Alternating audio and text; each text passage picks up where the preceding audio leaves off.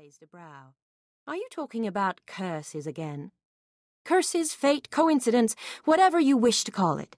It looks around for the one least likely to appreciate whatever it has planned, then singles him out for, in this case, marriage. No, I'm most certainly doomed." Sinclair tossed back the rest of his brandy, then signaled a waiter for more. "I might as well walk out on the street right now and propose to the first woman who passes by." "It's not that dire," Oliver chuckled. "Who knows what might happen? Under the proper circumstances, I could certainly marry next." "Would you?" Sinclair accepted a fresh glass from the waiter. "I would appreciate it." "I'm afraid not." Oliver studied the American.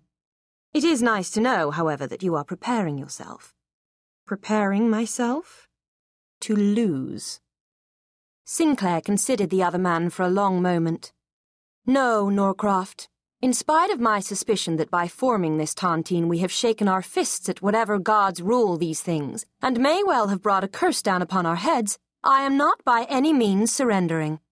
He raised his glass.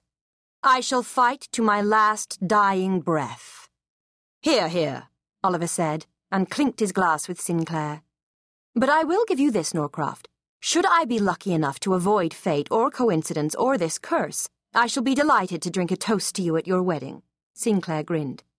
"With my cognac, of course." Oliver returned the grin. "I shall count on it." Still, Sinclair had a point. It was odd that those least likely to marry were now happily wed. If they were indeed cursed, or if the American's theory as to the contrary nature of fate was accurate, then Oliver needn't concern himself with the prospect of marriage. At least not yet. "However, if I were you," Oliver's grin widened, "I certainly wouldn't wager on it." One must always be open to the possibility of adventure presented by a fork in the road. An English Lady's Travelling Companion. Chapter 1. Even the least astute among us, upon observing Lady Cordelia Bannister for the first, or even the second or third time, would immediately recognize that she was a young woman of sterling qualities. Properly raised, well-mannered, respectful in all ways, and a credit to her parents.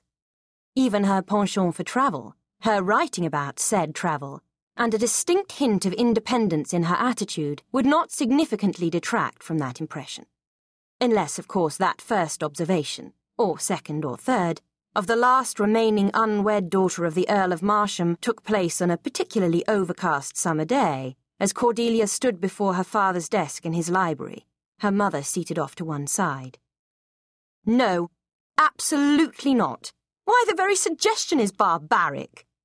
Cordelia stared at her father in stunned disbelief. "And this is why you called me here? Honestly. Father, for something of this magnitude, one should be given some sort of warning so that one might prepare oneself. I thought it was nothing more important than discussion of my latest bill at Madame Colette's."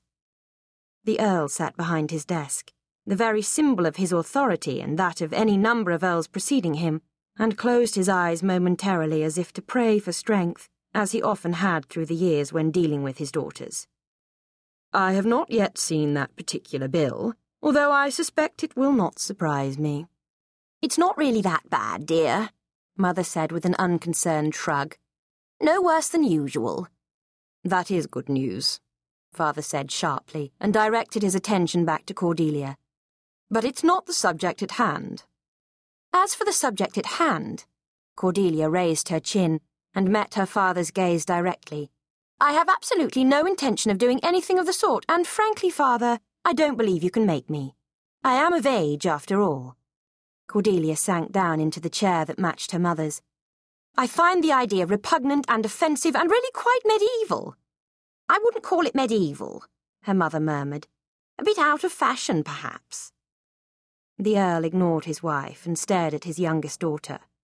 "Oh, but I can make you, Cordelia.